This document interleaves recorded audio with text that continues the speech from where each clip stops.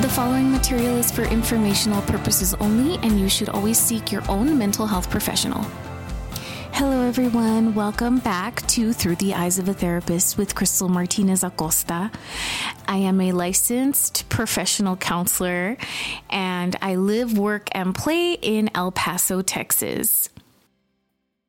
I just want to thank everybody for all the support that you have given me throughout the last 3 weeks. I started this little baby podcast that could approximately 3 weeks ago, and we are a few numbers shy of 300 downloads on Podbean. So I am so excited that everybody is taking a listen to some of these really important and relevant topics. No more will mental health be taking a back seat. There has been a lot of talk about mental health and how, especially with really recent events that have occurred, like the mass shooting in Florida, other mass killings, natural disasters. These are examples of things that we think of when we think of the word trauma. However, trauma is subjective, and I just want to talk about it a little bit today because I live in this world of mental health, and there are some times where I can get a little carried away with the terminology, and I want you to be able to understand as the listener. I'm here to inform you and educate you on some of the things that I know. Some of these things should be general knowledge. So today I want to talk to you about trauma prevalence and what kind of impact it can have on a person, what some of the signs and symptoms are. First off, what I want to do is just talk a little bit about the overall definition of trauma. So trauma can be an event, and it can also be a response. Trauma as an event can be one event, like a single event, like experiencing a hurricane or an earthquake or one instance of abuse. Or it can be something like a set of circumstances that is experienced over time. For example, somebody who has been through maybe abuse or childhood abuse, and maybe that child now has to go to court,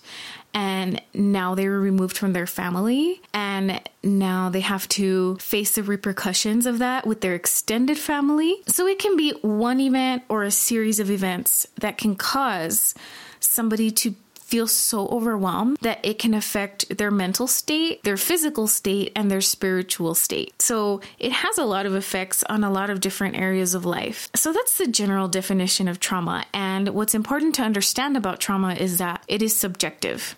Let's say a car accident. Okay, let's use that simple example that maybe, it's pretty common. Maybe you've been through it, and or maybe a family member has been in a fender bender. And let's say person A is in the fender bender as well as person B. Person B is a passenger. So let's pretend that this fender bender happens and person A, the driver, gets out of the car, walks around, checks out the car, totally fine. He's walking fine. He, after that, gets back in the car, continues to drive, it doesn't appear to be affected by this fender bender. Now, let's say person B, the passenger, we're still talking about the same event, the same car, have been not even seriously hurt. And for some reason, they had a really strong fear response or trauma response. So then person B goes on with life, but now they're a little afraid to start driving again. Or maybe they don't want to get on the freeway anymore because that's where the fender bender happened. We as professionals, as mental health professionals, do not get to dictate what is traumatic for somebody and what is not. Some less common examples of trauma could possibly be, going through a divorce, having a family member move away, having a pet die, having to move, having somebody get deported, going bankrupt. A lot of these instances and examples maybe are a little bit less common, or we don't really associate the word trauma with those things, but those things can definitely be traumatic for an individual. So now I want to make a distinction between trauma and complex trauma. So complex trauma, as I understand it, is where an individual experiences multiple traumas across multiple developmental stages.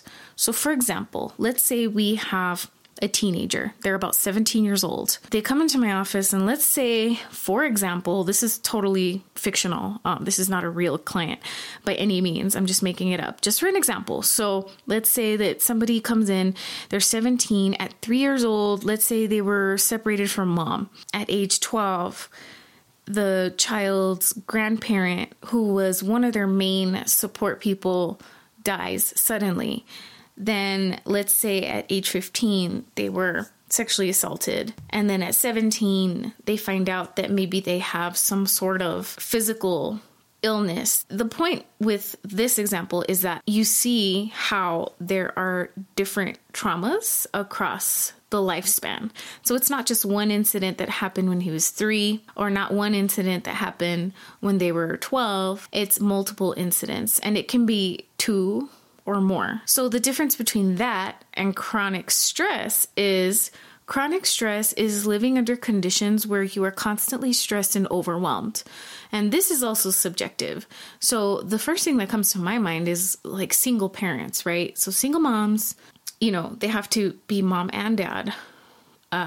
Then they also have to take their kids to school. Maybe they have to work a couple of jobs. They lose sleep. Maybe their kids are really little. Maybe they're experiencing some adversities that are really difficult to deal with. So then that's really stressful. So that's chronic stress. But all 3 of these things, trauma, complex trauma, and chronic stress, can cause, I would say, unpleasant and undesirable reactions. Some of the symptoms of trauma can also be some of the symptoms of stress. But remember that all of these are subjective, and every individual experiences them differently. Because remember that one person or 2 people can go through the same event but not have the same reaction. I believe, from what I've read before, is that about only 20% of people who are exposed to a traumatic event actually get post-traumatic stress disorder. So the odds are that maybe somebody doesn't have full-blown post-traumatic stress disorder, but they might have certain symptoms related to PTSD. Some of the things that I see in clients, in both kids and adults, because I think that the limbic system, it serves the same purpose in every animal, pretty much. It's the reptile brain. So it's the fight or flight response, fight, flight, freeze. Some things that I think both adults and children can experience related to trauma are flashbacks, having images, vivid images, or reimagining of the traumatic event or events. They can also have some avoidance behavior, so avoiding or purposefully evading or distracting themselves from stimuli that remind them of a certain traumatic event. So it could be a person, a place, or a thing, a place that smells a certain way, a certain song, and they just avoid these things because it triggers them and it reminds them of the trauma. Another one is just generalized anxiety. So having their fight, flight, freeze response constantly activated. If somebody's fight, flight, freeze response is constantly activated, that means that their higher order brain, or the brain that's in charge of executive functioning, is probably not going to be functioning. If somebody, let's say, a child, for example, is in class and they're trying to learn math, but they recently went through a trauma, and so they are anxious and they're kind of heightened and in a state of activation, they might not be able to focus on that math problem. They might be distracted, or they might be kind of daydreaming. So this doesn't necessarily mean that they are not paying attention. This could actually be the definition of hypervigilance, which is kind of like where your system that has anything and everything to do with your fight or flight response is constantly activated. So you can't concentrate because you're in a constant state of fear and paranoia that something's going to happen. Some other things are nightmares, bedwetting, any shifts that you see in behavior that are not typical for that person, any shifts in awareness or in mood that are not typical for that person are also some kind of red flags to look out for. Trauma is pretty prevalent. According to some studies, the one that I'm thinking of is called the ACEs study, which is the Adverse Childhood Experiences study, where this study was done in California with Kaiser Permanente in the 1990s, and they surveyed thousands of people who were going in for physical checkups or ailments or whatever, and they were getting checked by doctors. They decided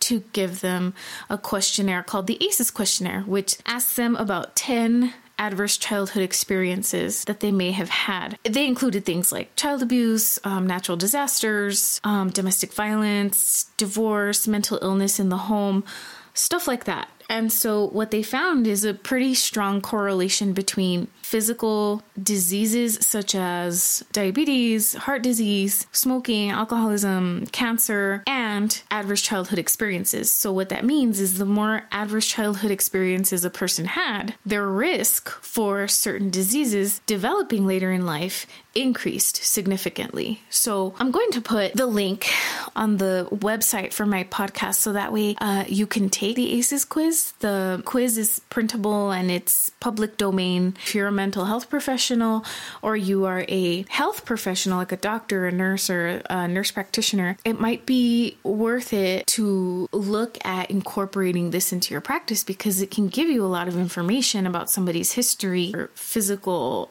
things that a person might experience later in life because of their childhood.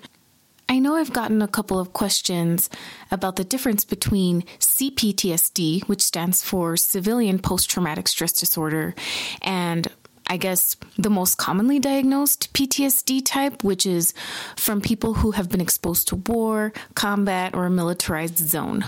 Soldiers are not the only people that get PTSD. No. Average people who have been exposed to chronic stress, an event or a series of events that have overwhelmed them and overwhelmed their system and ability to cope can get PTSD. Now, again, only 20% of people who actually experience these things get PTSD. I mean, the full diagnosis. So I think it's important to understand that. It's also important to understand that children can be diagnosed with PTSD. I think that a lot of people might believe right now that children cannot be diagnosed because it's such a big and significant diagnosis. But if they show signs and symptoms of their systems being overwhelmed because of an event, and these kind of shifts have occurred in their life where they're not functioning in a typical manner, then they could possibly have PTSD. So what I see most commonly with kids is they get diagnosed with ADHD. So ADHD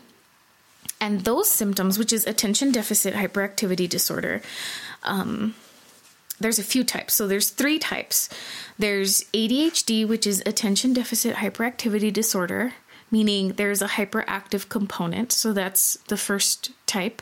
The second type is ADD, which is attention deficit disorder, which has an emphasis on the deficit of attention. So it's not necessarily hyper. It has more quiet symptoms like forgetfulness or not being able to concentrate. And then there's the combined type where somebody is hyperactive, but they're also inattentive. So those are 3 types of ADHD. Now, PTSD looks pretty similar to ADHD. Why? Because, 1, hypervigilance. So if somebody's hypervigilant, they're restless, they can't relax, there's a lot of stuff happening around them, they're very easily activated, they're in fight or flight mode, that might look like hyperactivity. They might not be able to concentrate. So maybe their performance in school has gone down, or their teachers notice, hey, this kid is now spacing out or daydreaming a lot or not completing his work or forgetting things. Sounds a lot like ADHD, but it could be that maybe this child is going through something at home and we don't actually know their story. So it's really important that, 1, teachers shouldn't be diagnosing your child. I think that it takes the collaboration between a teacher and a parent and a mental health professional to complete that diagnosis. I typically do is ask the parents for their assessment of the child. So what kinds of things have they seen in their child? What are some of the different ways that they're displaying hyperactivity or inattentiveness?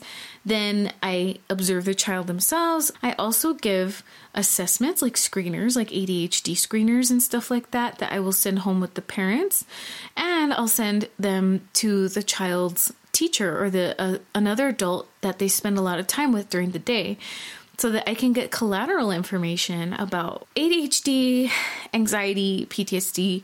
All of them have some similarities. And so it's really important to understand that distinction. And if you feel like, hey, maybe my child or my brother or my cousin is acting this way and they didn't used to act like that before, that might be an indication that it could be maybe an anxiety disorder or PTSD, because ADHD, from what I understand and in my experience and what I have observed is that it is chronic and pervasive. So that means that ADHD does not just happen at school and then they're fine at home. No, ADHD is present at home and at school and has probably been present since they were very small children. So it may not be what you think it is. So that's why it's really, really important to seek consultation and assessment from a mental health professional. So we've covered trauma, complex trauma, chronic stress, some of the signs and symptoms, and how prevalent it is. I've been practicing for 7 years.